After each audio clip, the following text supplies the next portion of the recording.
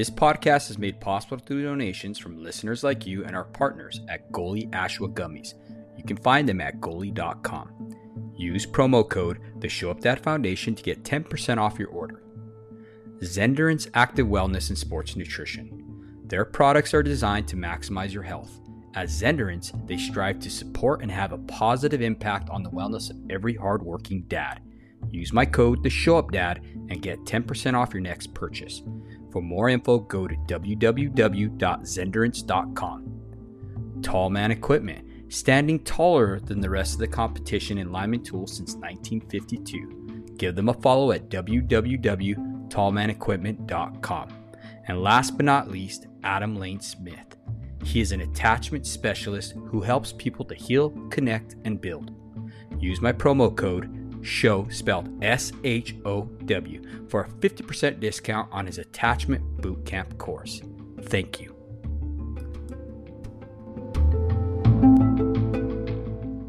Welcome to the latest episode of the Show Up Dad podcast, where we're thrilled to have a very special guest with us today. Clint Hatton. He's an author and a coach who specializes in helping people live their lives to the fullest. He's here to talk to us about living big, bold, and brave. And we can't wait to hear what he has to say. Whether you're looking to take a leap of faith, make a major life change, or simply find the courage to be more yourself, Clint has the insights and expertise to help you get there. So sit back, relax, and get ready to be inspired as we dive into this exciting conversation. Welcome to our show, Clint. Hey, David. I'm so glad to be with you today, man. I've been looking forward to this. Absolutely, man. Well, thank you for reaching out. We always love our guests that come on here who have a tremendous story of impact that we know it's gonna help out our listeners for sure. Yeah. So let's start off with you just telling us a little bit about yourself, brother, and how you became a coach and an author, if you don't mind. Yeah, I'd love to. And my story, we'll just say this kind of in advance. It's not one I would have chosen. It's definitely the most difficult part of my life that I've ever had to deal with, especially in being a father. So, it's not a story that I necessarily enjoy telling, aside from the fact that I think we can help a lot of people with it. And so let me just kind of jump into why I am where I am today. I became a transformational coach. I've really been speaking for many, many, many years. I was a pastor for 17 years as well. So as far as speaking and that kind of thing, coaching people, I've been doing that a very long time. Mm-hmm. But there was a pretty big shift that happened in our family a few years ago that sent me kind of on a different path, just in terms of how I help people. And I would even say, a lot about how I feel about being a dad. I had 3 sons, and I'm just going to tell you right now the story of my oldest son, Gabriel. Gabriel was, one of those kids, super exceptional. We think they all are, right? All our kids are special and exceptional. And he was super bright, super smart, very early on, great communication skills. And he seemed like he was just going to be one of those kids that the world was their oyster, from very early on. School was easy. Pretty much just if he decided he's going to do something, it just seemed to just come for him, Yeah. And so at 8, he decided he went up into a small aircraft with his uncle Danny, loved it, came back down and said, I'm going to be a pilot, So we're like, okay, you're right. Okay, whatever. Mm-hmm. But he held on to that, he never let go of that dream of wanting to become a pilot. So by the time he was in high school, we had a pretty unique experience here. I live in McKinney, Texas, which is a suburb of Dallas. And here in our school district, we have a 4-year educational aviation program, which is not typical. And so that presented itself. And then as he was going into his freshman year of high school, he also joined a local club called Tango 31 Aero Club. And in short, what that club was, it was put together by a gentleman who just really wanted to help teenagers specifically that wanted to learn more about aviation. Didn't have to be becoming a pilot. He's had some actually go through that program and become master mechanics and various roles in aviation. But for Gabriel, it was he wanted to fly. So at 16 years old, after putting in some sweat equity for a couple of years with this club, he got the opportunity to start flying with flight instructors. And so he was on his way, just living his dream, soloed before he even had his driver's license at 16, which was a weird experience as a family. Yeah. And then at 17, David, he took the exam because that's the youngest you can be to get a Okay. private pilot's license. He took the exam. He passed it with flying colors. He went up on his check ride, passed that in flying colors, and he achieved his dream. At 17 years old, he became a licensed pilot. And so he was on his way, and we were living the dream with him. And he had started a couple of he actually graduated a year early from high school as well. So he had started a couple of college classes. He had just started a new job. Man, everything was just rolling. And on September 23rd of 2019, he jumped in a plane. Of course, at that stage, for any new pilot, not because of his age, just being a new pilot, it's all about hours. And so Yeah. he was just getting more hours. He had a friend that needed to be flown to the University of Arkansas to get back to school. And so he's like, hey, I'll take you. And so he took her and dropped her off safely. And on the return trip home, about 20 minutes into his flight, he ended up running into an unexpected weather system. The NTSB, which is the federal agency that handles all investigations of plane crashes, would rule that he had spatial disorientation, and he flew into a mountainside and he lost his life. And so, as you can imagine, as a family, it was an incredibly devastating blow, a very painful blow, and it would literally change our lives in an instant, forever. Mhm. And so, through that, and there's a lot we can talk about with, how we handle that and some of the things that we did early on. But ultimately, David, what that did for me was, after I got through the initial part of grieving, because we're still grieving, but Yeah. once I got to a place where I really felt like I had a capacity, I began to look at his life, and I began to look at the way he attacked it. He was so courageous, and he taught himself guitar. He became an amazing photographer. He just was an adventurous soul. Yeah. And I had to realize, as a dad, I had pockets of my life that I was a coward. Mm. I had talked about launching a coaching company for many, many years while I was a pastor, never did it. I'd thought about and talked about writing a book for many, many years, had never done it. And I began to realize, here's my son, who was not even quite 18 years old, Yeah. who probably, even though obviously we would have chosen to have him the rest of our lives, probably lived more in under 18 years than a lot of men do their entire Yeah. life. And I was a coward in certain areas. And so it rocked me. It Yeah. rocked me. It made me take a hard look at what I was doing in life. And so eventually that ended up leading out to, I started my personal development company called Big Bull Brave, and eventually wrote the book as well, that is partly a story about his life, but also just a story about living life and attacking fear and, not giving into the status quo, that kind of thing. So changed my life in many ways. Man, first and foremost, Clint, thank you for sharing that story. Man, my condolences for Yeah. sure. Thank you. Just from one father to another, you should never have to bury your children. No. Um, we experienced that in 2020 with my younger brother. He was the baby, and Sorry. he passed away, and I firsthand got to see the grief that it caused my parents. Yeah. They're still dealing with it too. Like you said, you're still grieving. It doesn't go away, No. you know. And I've had another guest on here, Della, talk about how her son, he passed away in a underground vault accident, doing line work as an apprentice lineman, and she's Wow. still dealing with a lot of grief as well. Yeah. So with that being said, man, my condolences to you for sure. Yeah, I appreciate that, man. It is the worst nightmare. It Mm-hmm. really is for any parent. And I think, one of the things, because, obviously we want to talk about just being a dad. And, as a dad, when you have two other boys too, because at the time, my other two sons were 9 and 14.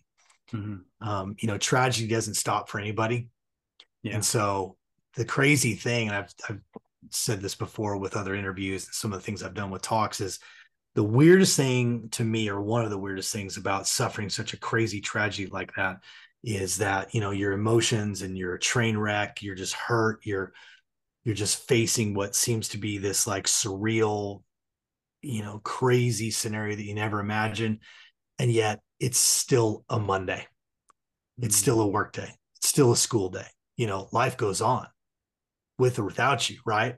And Yeah. so that morning on the couch, I sat there, and one thing I'll say really quick that your listeners need to know is it was a very long night. We're not going to get into the weeds with that and everything that we went through, because we waited hours to find out after we knew he had disappeared off the radar what actually happened. But Yeah. what happened along with that is we did not wake our boys up. We did not allow them to go through that part of it as we waited it out. But by the time they woke up the next morning at 7:30 in the morning, of course, we knew Gabriel was already gone. So, I had to sit down as a dad and have what I call the impossible conversation. Wow. And I can tell you, the pain is indescribable. Anybody that's suffered a huge loss like you guys have, there's no real way. Nobody should ever compare the. And again, you don't really have any way to fully describe what it feels like. But I also knew that I had to set a compass. Yeah. I had to say something. There was no way out. And so I sat with the boys, and one of the things that I said to them was, I said, listen, we have two choices. And I really believe this is true no matter what we're going to talk about today. Yeah. Aside from ordering at a restaurant, with the decisions in life, you have two choices. And so I said, we can choose to live the rest of our lives stuck in the pain of this tragedy. His death can inform everything we do the rest of our lives, and we're going to be a shell of who we were created to be. Or we can choose life.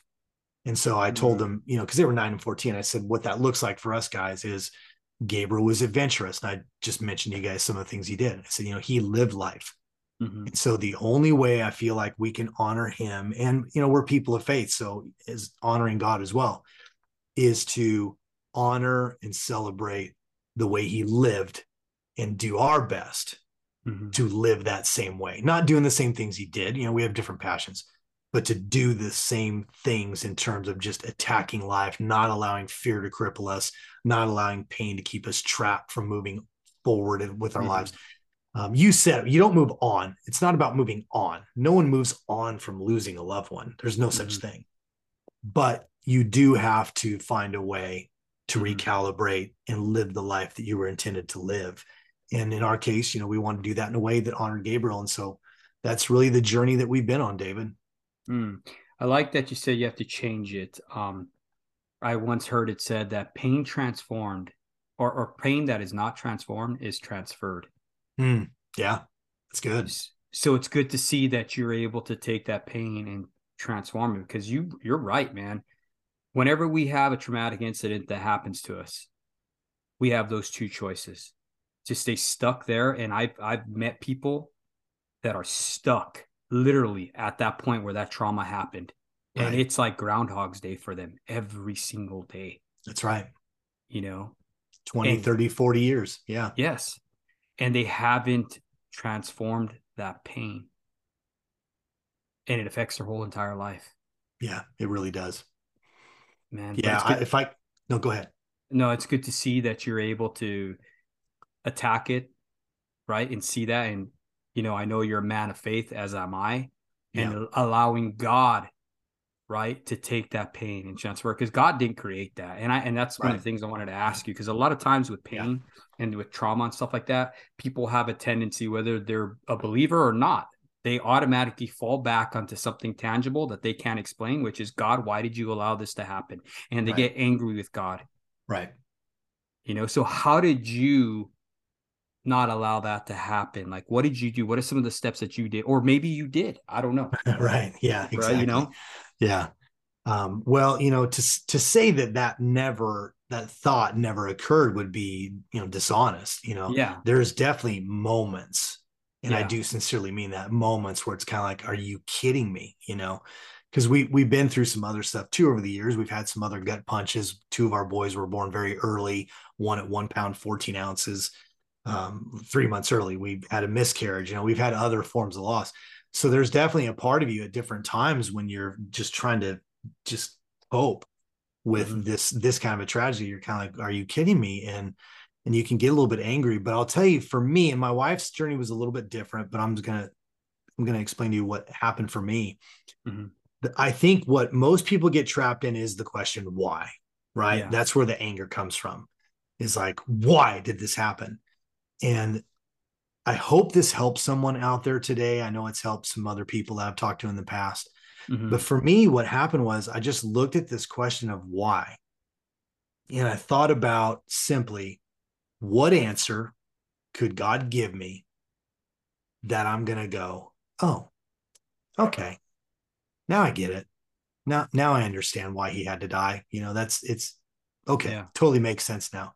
And I'm not trying to be coy about it. The truth was and there is no answer for me. Yeah. There is no answer that God could give me that would make me feel like it Mm-hmm. was now worth it somehow or okay that I lost my son. So I say that to say this, I just feel like it's a bad question, Mm-hmm. because if there is no answer that's going to, satisfy you, then why are you asking that question? And I think a lot of people do get trapped in that. So Yeah. instead, I've tried to focus more so on looking on, where can I tell his story? Where can I bring life, including his life and his story, but my own as well, into this tragedy? And where can I use it to help people? And, instead of getting stuck in pain and not being a use to anybody, Mm-hmm. actually bless people, And so I'd probably giving your pain a purpose. I'll be honest with you. I've heard some people that say they don't like that phrase. Yeah. And I get it. I get it. But I don't mean that in that that's something you should force yourself to do.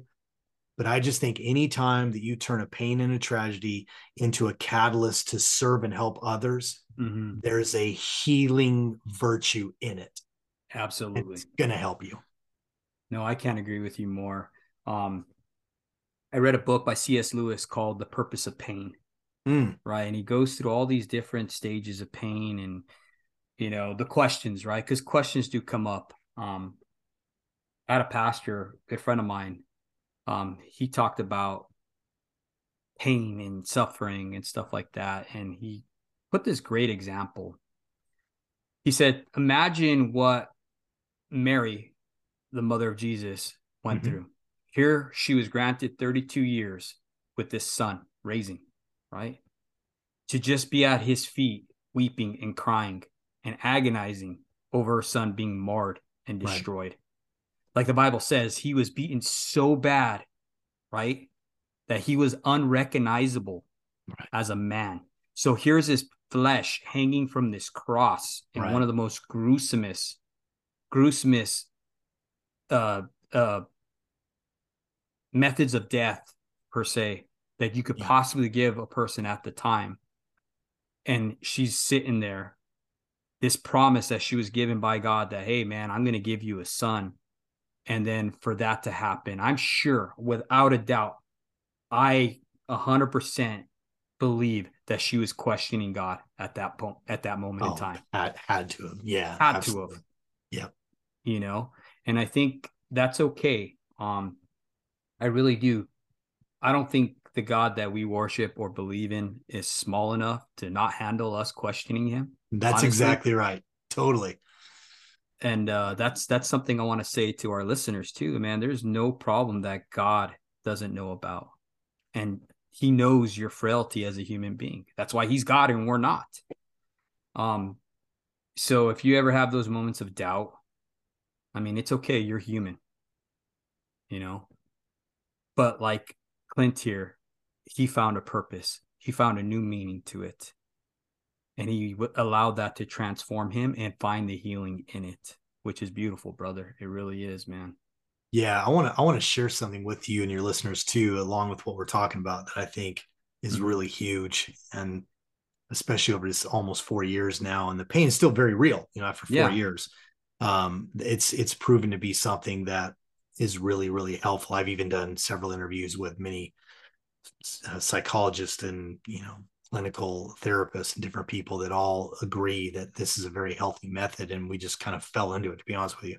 Mm-hmm. But part of it was the second conversation, the second part of the conversation we had that first morning, besides, we're going to live like Gabriel, was how we were going to deal with the pain. Mm-hmm. Because how you deal with the pain is going to have a huge, huge impact on how you're going to live the rest of your life. And so what we did that morning is I told the boys, there's no way for us to know how each of us, so me, my bride, Amaryllis, Joel, and Liam, from day to day, how we're going to feel and how we're going to grieve this out. But what we did was we created an agreement that everything was okay. Whatever the emotion was, however often it came when we were grieving, it was okay. So that meant it was okay to cry. That meant it was okay to be angry. And, in our household, cussing is not a sport, right? It's not something You're right. that we do on a regular basis. But I even told the boys in that morning, I said, listen, if you get angry and you even cuss, you need to know there's no penalty for it in the grieving context. Yeah. You need to be able to just express your raw emotions. That's what we're going to do. And it was really important as a dad, because we're talking to dads, for me to do the same thing. I had to lead in that way. So when I was feeling triggered and when I was feeling sad and needed to cry, I didn't go hide somewhere and have that experience by myself and then come back out with my eyes all dried up and, Visine in my eyes and looking good and playing the big tough guy. I didn't do that. We did it all very openly with one another. And by the way, that also included, we had laughter too. Yeah. We had many times where we remembered funny things he did or just quirky things about Gabriel's personality, so there was joy, there was laughter, there was anger, there was frustration, all of it. And it was all okay. And it still is. But, we're 4 years down the road now and it's a little bit different. We don't have to recalculate as often, but that has made such a massive difference, because what I like to say, and I think most of the people I've talked to in the similar situation have agreed, is the pain is very real and you really aren't asking for the pain to go away the rest of your life. I mean, I know some people do, but most, you're not looking for the pain to go away because it represents the love we shared. So I don't even pray for that as a believer. I don't pray for my pain to go away of losing him. But what I do pray for is the strength and the courage and the character to continue to live my life, to answer the calling of God over my life, and to do everything in my power to help my other two sons do exactly the same thing. And so just agreeing to that. And we weren't perfect, David. We're not perfect people. We never have been. Yeah. So we had to recalibrate at times if we got a little off track and maybe we're carrying some grief, by ourselves for a week or two or whatever. But we kept coming back to it. And it's made a huge, huge difference in our family and in my boys' lives. No, and it's good to see though that mindset shift that you did. I know a lot of people, I've met a lot of coaches, and everybody falls back to, oh, you got to change your mindset. The funny thing is, the Bible talks about that. What they're actually putting out there about mindset shift and all that stuff is all written down in the Bible. Yep. So whether they're believers or not, they're basically preaching the truth. Yeah. No, for sure. Yeah, absolutely. Now, I want to talk to you a little bit about pain, okay? Because I know that people want the pain to stop because it hurts. It hurts. And I know even for myself, it was so painful, right? Different things that I went through in life that I just wanted to stop. And a lot of times what we do is we anesthetize that through alcohol, through pornography, through drugs and stuff like that. Right. And that will never fill that void. Nope. Never. But we want that pain to stop because it's so real that we want to numb ourselves to feeling that pain. But we need to allow that pain to transform us. Right. We have to face it. We have to have the courage to face it. Yeah, absolutely.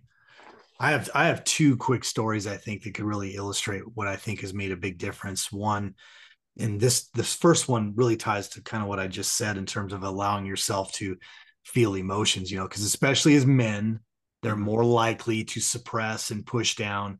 And there's a mountain of evidence, and the Bible speaks to that as well, that that's just a really, really dangerous process, and it will reap horrible benefits in the long run. But we were on, this is like 2 years after his death. We're in Florida, 4th of July weekend. My father-in-law down there has a boat, so we're out on this island. It's party time, right? I haven't mentioned this yet. My wife is Puerto Rican, so this is the Puerto Rican side of the family. So there's loud music, there's dancing. I mean, we're having a party, having a great time. And we're kind of bobbing in the water there along the beach. on this island. And, Dave, I really don't even know what the trigger was. And as when you talk about someone so close to you, you don't need a trigger, but something happened and I just started missing Gabriel. And so, I've kind of trained myself to do this. So I literally just kind of bobbed about 20, 30 feet away from where most people were, and was easy to do because, again, this was a big party. So nobody's paying attention to me anyway. There's like 50 of us out there. And I allowed myself to weep. Now, that. it wasn't uncontrollable. I'm not talking about, you're this blabbering snot coming out of your nose kind of mess. It wasn't that, but I had tears streaming down my face. And frankly, it went on for about what ended up being 40 minutes. I just allowed, and I thought about him, and I just, remembered certain things. But then what happened as I allowed those emotions to work through me, and I've discovered through talking with neuroscientists and other people as well, that there's a physiological, actually, brain chemistry involved here as well. Yeah. That literally those toxic emotions that could stay and take me in a different direction, they kind of get cleansed through your system. And then once I felt okay, I allowed that. I literally was able to just bob back over in the water, over to the boat, rejoin the party, and I exchanged that sadness for joy. And I mean that. It was a real thing. And I even explained to my wife and my kids a little bit later what had happened, because I wanted them to know that they had permission, that, hey, if this ever happens to you, just know here's what you can do, So that was one. I'm going to give you another one that I haven't shared a lot, but it is in my book, but it was my darkest moment to date. And it happened just a few weeks after Gabriel had passed away. One of the worst parts about losing a son in a plane crash specifically is you lose all control over the body and everything else until the federal government's done doing what they're doing. So we had been let know by the coroner that they were backed up. It was going to take a little while. Cremation, I'm not trying to be morbid. It's just cremation was going to be our only option because of the crash. Yeah. And so, we'll let you know when we're ready to release his remains, that kind of a thing. And so we made a decision as a family. We weren't going to wait unknown amount of weeks. So a week later, we did a celebration service. It was actually truly amazing, and it was beautiful. But, a few weeks are going by and it's not even on my mind. Yeah. The doorbell rings. We both work from home. The doorbell rings and I go to the door and I look out we have one of those security glasses, and it's the FedEx guy in his uniform, which I don't know about you, but that's not an uncommon occurrence here. So, I just kind of stepped out, shut the door behind me, and, they got the little device that you're getting ready to sign. And just before I grabbed it, I looked down at the box that he had in his hands, and it had a biohazard sticker on it that we're all familiar with. And then in big red letters, it said cremated remains. And I was stunned. And I remember just in a millisecond thinking a bunch of different things, including, are you kidding me? What do you know what you're making me sign for? All this stuff's running through my head. Poor guy's just doing his job. So I didn't say anything. I didn't react. I just signed for it. And I went inside. So I went inside and my wife came up. Usually we're excited when we see a package, and she's like, "Oh, what did we get?" And honestly, David, I've tried to stay true to this account. I don't remember us really talking much. I can't remember if any words were used, but we opened once I just kind of showed it to her what it obviously was, we opened the box together and we wept really hard for a while. Wow. And just held each other. And it was the only match, I think, to the searing pain of just that first night, And the reason why I'm sharing that story right now is because what ended up happening was my wife eventually, after we kind of run the course of just, weeping is just hard, she went into the bedroom. And as she did that, for the first time, David, this is just a few weeks into it, I literally felt like a dark cloud starting to come on me. Yeah. And it really, I swear I could feel the weight of it even. And in my mind, I felt like it's happening. I'm going to go into this state of depression. I'm furious. I'm never going to forgive God for this. I just kind of remember sensing that this is what's happening to me. Mhm. And then the only way I know how to describe it is I had just a lucid moment where I knew there was really only one way out. Yeah. And what I began to do is I began to say some things with a heart of gratitude. Mm. Now, I'm saying it that way because, frankly, the first couple of things that came out of my mouth were more of a mumble. Yeah. It was hard to be convicted. But then it seemed like the more I said, just thank you for that, I was able to be Gabriel's dad, the more I said, the more conviction began to well up in me. And then I found myself, I started raising my hands and I started Mhm. worshiping while I was being grateful to God. Yeah. And I just began to thank him for everything that I could think of, revolving around being able to have Mhm. the opportunity to be Gabriel's dad and some of our experiences and him living his dream and all that stuff. And as I did, I kid you not, as fast as that thick, dark, black, wicked blanket tried to come on me, that thing just, I felt it come off me. And Mhm. what I want the listeners to hear is I'm not talking about pain. I'm not talking about the pain lifting. And I think too many times we think we're only okay if the pain is gone. And that's just simply not true. Yeah. The pain was still there. It was very real. I'm looking at a box with his ashes in it. But that anger, that depression, that state that the enemy in my soul wanted to put me into was defeated instantly. Yeah.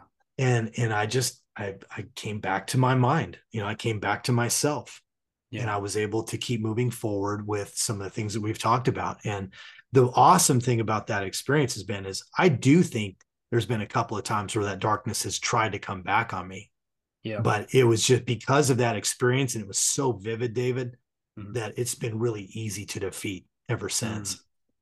I'm glad that you shared that, Clint, because there is a spirit that's associated with grief. It's a tormenting spirit. Absolutely. And we see that through the scriptures, through Saul, right? Um, so this spirit that will come upon you, and it's only allowed to come upon you. And for you listeners who don't believe or anything like that, just bear with us, okay? Because there is a spirit. There's such a thing as experiencing so much grief that, like what Clint is describing right now, it'll come upon you, and it's a heaviness. It's a heaviness that you cannot shake. My father experienced that too when he lost his son. And he started seeing this thing out of the corner of his eye, and it looked Mm-hmm. like soot. Yep. Okay. It Yep. looked like a black soot. And he would only see it briefly out of the corner of his eye, and it would take shape and it would move, right? Kind Yeah. of like a bag in the wind. And he would see it out of the corner of his eye. And then when he would turn to face it, it was gone. And he kept seeing that. And he kept asking my mom, he's like, did you leave because my parents live in the mountains. Okay. Okay. So they burn wood for like 8 months out of the year. We have a big hunting lodge. So he Oh, kept awesome. seeing this stuff, and he kept asking her, Yeah. "Do you have the chimney open, or what's going on?" And she's like, "What are you talking about?" He's like, "I keep seeing soot." Once he brought that to my attention, because I've seen these things before, Yeah. I have whether you two. believe it or not, I've seen Yeah. them, and No, that's totally. that's that's exactly how they look. They look like soot. Yeah. Great Okay, description. and I explained to him, and I had to pray with my father, and I had to explain to him too that he needed to come out of that grief. It was okay for him to grieve, right, and to feel the pain, but not to stay stuck there. And he needed to operate like you did in gratitude. And brother, the only way that you're able to do that is by the grace of God. Seriously. Yeah. Because on your own earthly power, I don't care who you are, there is no way you're going to be able to say, thank you, God, for allowing me to be the father to Gabriel. Yeah. There's no That's way right. no way. And people who do not believe, that is a perfect example of a God that exists because he allowed you to be able to do that. And that's Absolutely. amazing, dude, because I know on my own power, if I'm thinking about and putting myself in your shoes with one of my sons and how my father lost his son, there's no way I would be able to do that unless it would be the grace of God, Right. you know? And some great, Absolutely. great things have happened through grief. I was reading a book the other day by Dr. Robert Jeffries. Great book, by the way. It's called Invincible. And it's talking about conquering the mountains that separate you from like a blessed life. And one of the things he says in there, he talks about the man who wrote the hymn. Let me find it real quick. He wrote a hymn that was real famous. And anyhow, his name was Horatio. Okay. And It Is Well With My Soul. He wrote that hymn. Are you familiar with that hymn? I'm sure you are. Yes. Yep. Okay. Well, he was a successful lawyer. He was a real estate investor in 1871. His business went up in flames during the Great Chicago Fire, so he had that happen to him, right? That didn't stop him. He spent the next 2 years rebuilding it. He decided that he needed to take a break, right? All that trauma that just happened and everything. So he decided to book a trip to Europe for him and his 4 daughters. Well, something came up. He wasn't able to join his daughters. He sent his daughters out there. Yeah. They all died except for the wife. He gets a telegram in the mail from his wife saying, "What do I do? They are all gone." Yeah. He decided to go on this ship crossing, right? Now, what I want to point out here is Horatio didn't allow this terrible hardship to harden his heart, okay? So when he went to go join his wife out there, the captain actually showed him where the tragedy actually happened. Wow. And what did that man go do? He didn't get upset. He accepted what had happened. He went down into his bunker in the ship, and he created that hymn. Wrote it. Yeah. That's amazing. And there's so many different stories like that where people have done great things because they did not allow the grief to hold them down or hold them back and keep them in that state. Yeah. No, I love that. And obviously we say story. That's a true story, a real thing. Yeah, true story. I also think it's important to point out too, especially for, maybe some of the guys or listeners out there that, maybe are struggling with the idea of faith or maybe just reject it altogether. But, the other thing about the way God works with you in these situations too, and you said it earlier, he's really big. Yeah. He's really big. He can handle your questions. He can handle your anger. And there was a period of time, we're probably months into the grieving process, where I really didn't talk to God in the same ways that I did, as far as the amount of time and some of the typical devotional, things that I would do and journals I would do. And I'm just blown away that through that experience, he never left. He never gave up. And one thing I've described to people whenever I've shared this part of it is the funny thing is even though I knew that in terms of the way I was treating him, I was slightly disconnected, not completely. I didn't never toyed with becoming an atheist. I never said, God, I'm not talking to you. But I did lose the feeling of some of that intimacy from me towards him, right? Yeah. I still never, ever felt unloved. I always felt his love, and I always felt his presence, even when I knew I wasn't necessarily doing anything to instigate it. And we know, of course, we don't deserve anything, right, on our own accord. But that's how amazing God is, that even if you do get infected by it a little bit, he's still there. He still loves you. His presence is still there. And what's going to happen inevitably is he is going to find an inroad to your heart and provide you a bridge. And you just got to step on the bridge and walk across. And that's when, what you're describing, you end up experiencing some amazing things and really even do some great things with that pain. I mean, God just really does take what was meant for evil and he'll turn it to good. And he's very patient in doing it. Absolutely. He is definitely long suffering. I like that you pointed out though, that, you doubted. I'm glad that you're transparent to say that because I mean, we've heard it even in Christian realms. We always talk about doubting Thomas, right? Right. But I like doubting Thomas because he is a representation of all of us, right? Yeah. You're not human unless you're doubting. And he had the courage to actually tell Jesus, right? Yeah. Lord, I can't believe you unless I stick my fingers into the holes in your hands and my hand into your side. And to me, that's a courageous man to be able to tell somebody that, I can't believe you unless I see it. I have a pastor friend of mine who sits on the board of us, and he's a lineman. And one of the things he told me, and it sticks to me to this day, is he told God in a conversation that he was having, just in prayer.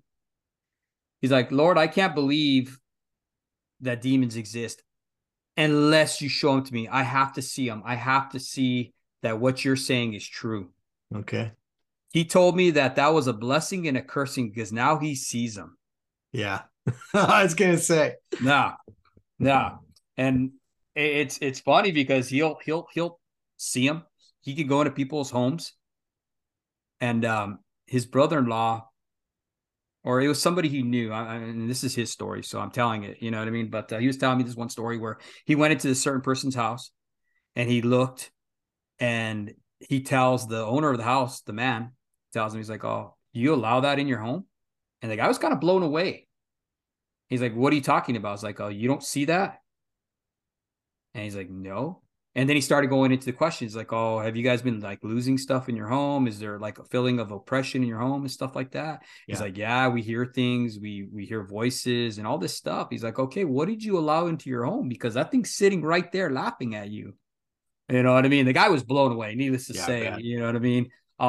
But he had to take care of that, and he did that. And like I said, it's a gift. You know what I mean? So getting back to what I was saying, God knows we're human. Right. He knows we're going to have feelings. He knows that we're going to doubt. Um, Jesus. Can I add something to that, David? Yeah, go ahead. Because I totally agree with what you just said. And I think there's another potential side to that too. I know sometimes what I've struggled with is, okay, it can't be God, so it must be me. So maybe I've done things to disqualify myself. Maybe he doesn't love me because of something I've done. So I think it can be both of those things too. And he's bigger than all of it. Yeah, no, for sure. No, I'm glad you pointed that out because, yeah, sometimes definitely we get confused, right? We start thinking, oh, it must be something I did. Maybe if I can do this, maybe if I can do this, right? Right. Yep. But that's not how grace is given. There's nothing we can do except, accepting Jesus Christ as Lord and Savior, and God knows all that. He knows he gave us feelings for a reason. That's right. I mean, Jesus Christ got upset and angry and flipped over tables and hit people with a bullwhip, right? That was a portion of his anger, right? And at the same token, he wept with people, even knowing that he was going to resurrect Lazarus from the dead. He still cried. It still broke his heart that the people were experiencing such grief. That's exactly right. Yep. And that blows me away. When I hear stories like that, it's like, wow, he does know what we're feeling. That's it, man. And we try to make it bigger than it needs to be, you know what I mean? And try to take the simplicity out of it all the time. It can't be that way. And that's a false way of learning, I believe, teaching, It's hard. It's hard for all of us to receive because really, if I could say it this way, what I feel like we're describing is he really is love. Yes. He just loves you, and your stuff doesn't get in the way of that. Now, in his love, he's going to help you get rid of stuff that's destroying your life, but it's not dependent on his love. So he loves you right where you are. I don't care how much you're jacking it up. His love is very steady. Man, no, I agree with you 100%, man. Kind of shifting gears, Clint, a little bit. I wanted to ask you how, going through all this stuff that you've been through, right? How do you help your clients overcome those fears and obstacles? What do you say to our audience if they're dealing with fear, an obstacle in their life or whatever? Like, how can you help those? Yeah, I think when you start talking about dealing with fear, first of all, I think you have to understand how real it is. Because a lot of people are victims to all kinds of different forms of fear, but don't necessarily recognize that fear is actually the source, right? And so one of the things that I talk about quite a bit is I believe when you look at it, especially scripturally, the opposite of love is fear. Now, I've heard pastors over the years try to say the opposite of fear is faith. And we don't need to argue over semantics of that. There's Yeah. probably in the right context, it makes sense with something you're trying to say. But at the end of the day, it's really love versus fear, because that's why he says perfect love casts out all fear, right? Mm-hmm. So one of the things that I try to talk about first is that, and this is the way I describe it, David, there is legitimate fears, right? Yeah. So even when God created us, he created what I call natural fears. And your natural fears is just that simple. This was a real story. I was camping in Northern California many years ago, 2 o'clock in the morning, getting out of my tent, getting ready to use the latrine. And my buddy pointed out there was a bear. And it turned out it was a mama bear and a baby bear, like 20, 30 yards away. Okay. That's when the real fear, the fight, flight, freeze, right? That God created in you, the way your brain functions, to focus in now on a singular threat so that you can get out of it and save your life, right? That's a real thing. Yeah. So there are legitimate fears in life. But most of the time, let's face it, unless you're in the military and active in some hot place, or perhaps a police officer or whatever, most of us aren't fear of actually facing life and death situations, right? It's pretty rare. So the problem is then our brain subconsciously ends up treating a whole bunch of different kinds of what I call unnatural fears as if they're the same thing. So when you start talking about fear is the hierarchy, and then everything that comes out of that, worry, doubt, anxiety, depression, all of those things are fear-based, right? And so I think, first of all, helping people see those two things is helpful. But at the end of the day, what I love to do is I love to have them do exercises, because I think a great coach in particular doesn't tell people what to think. He helps them see things for themselves.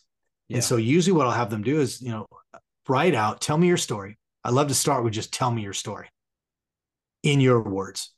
Reason why I like to do that is because more often than not, people use words that will tell you quite a bit about how they function, and even the fears that they live by and maybe don't even know it. But then I'll also ask them to specifically, write out, what kinds of things are you afraid of? Well, I'm afraid of public speaking, and I'm afraid of rejection. I'm afraid of this. I'm afraid of that. Right. So you just kind of get that all, I call it like a mind dump. You just kind of get it all dumped on a piece of paper. Say, okay, now, which one of these are actually real, in the sense that they are guaranteed they're going to happen? Well, the truth is, virtually none of those. They're all what I call, I say fear prophesized. And I know not everybody's familiar with that term, but fear literally tries to tell you the future, tries to tell you what's going to happen, what you're going to experience, and why you shouldn't take risk, or why you shouldn't have that conversation, or why you shouldn't start that business, whatever, right? Fear is always trying to tell you about an outcome that could happen, that hasn't happened and may never happen, right? That's what fear does.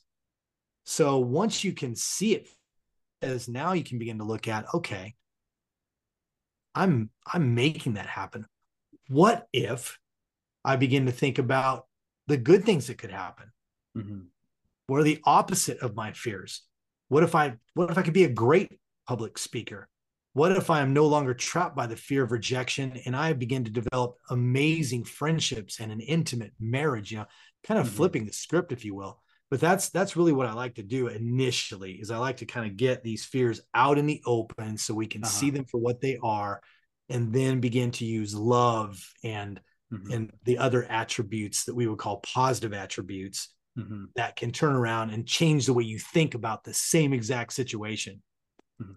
I like that you put it in that perspective. I heard it, fear, as an acronym before. It's this is what I tell the people we deal with: false evidence appearing real.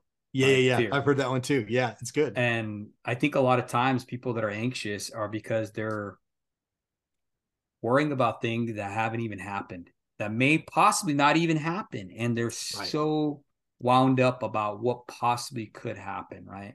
Yeah. But these things that appear real, and they're very real, I mean, to them in their head. You make it real. Yeah. You make it real. Yeah. Like you said, they manifest, right? When you're always thinking it on that stuff. But I like that you said that you changed the mindset, because the way I look at fear, Clint, is it's a snare. Okay.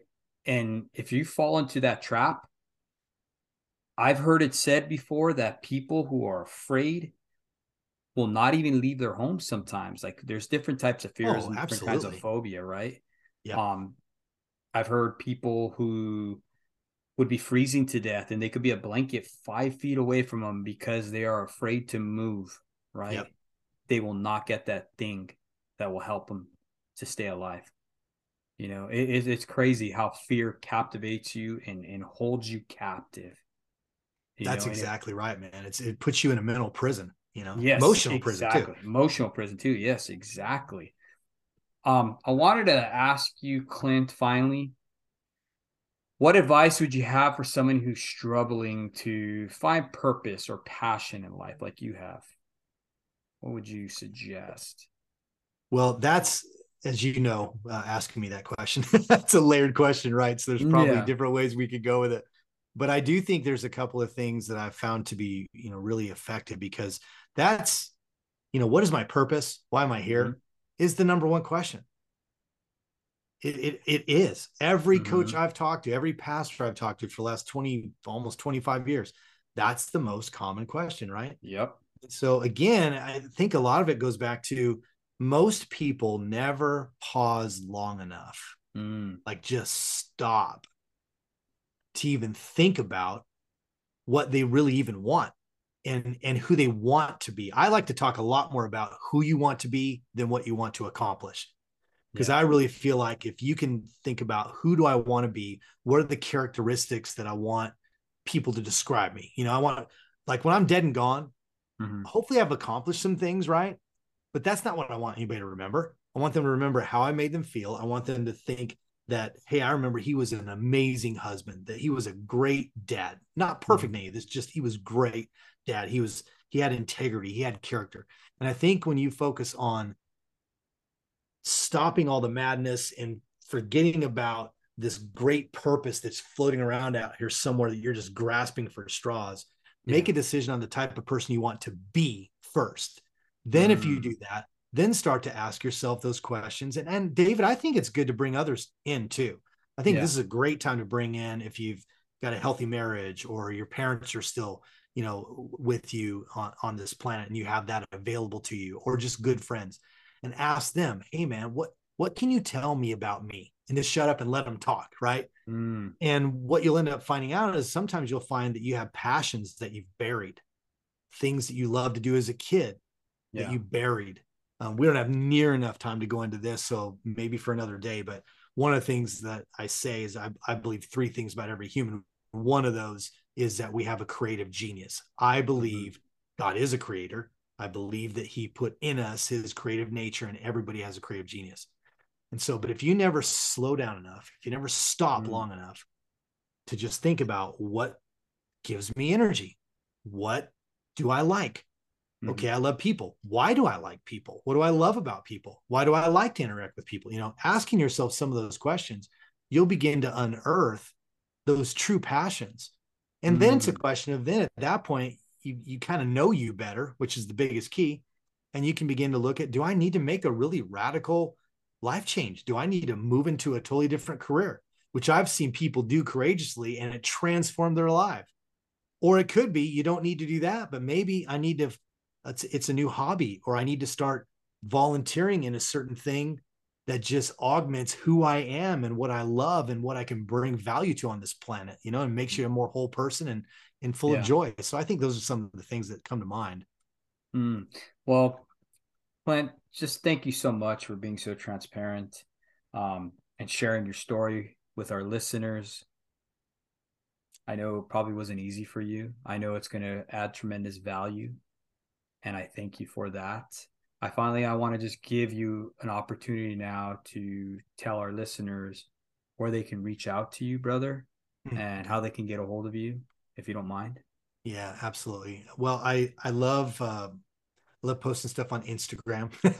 So if they want to connect with me, it's just at Clint Hatton. So Mm-hmm. that's an easy thing there. But if you go to my website, which is bigboldbrave.us, which I call bigboldbrave.us, because I think everything that happens big on this planet, we do together, right? Like you and I are Yeah. doing right now. Just go to bigboldbrave.us and you can find my speaking engagements, my talk topics, some of the things that I do. as well as coaching. And then you can find the book there as well. But David, I do want to point out, because I know you have a broad audience, that the easiest way to get the book, and especially if somebody right now is listening that maybe lives outside the United States, super easy. Just go on Amazon or another, online retailer and get the book that way. Awesome, Clint. Thank you so much, brother, once again, for just coming on here and just sharing your story. I appreciate you and all the work that you're doing. I thank you for bringing hope. That's what we're called for. We're called to bring hope to people that need it, right? Sometimes our mess is our message. So I thank you, totally true. brother. There's a new topic right there, right? Yeah. Right. Well, thank you. Thank you, David. I appreciate the opportunity, and you're doing good. So if I could just say that to your listeners right now, man, support David, what he's doing for dads, what he's doing for, no doubt, as a result of that, wives and children and, boys and girls and all that. It's just really important what you're doing. And so I just want to thank you for having this platform and giving me an opportunity to just be one tiny little part of it. Awesome. I appreciate you, brother. God bless. Blessings.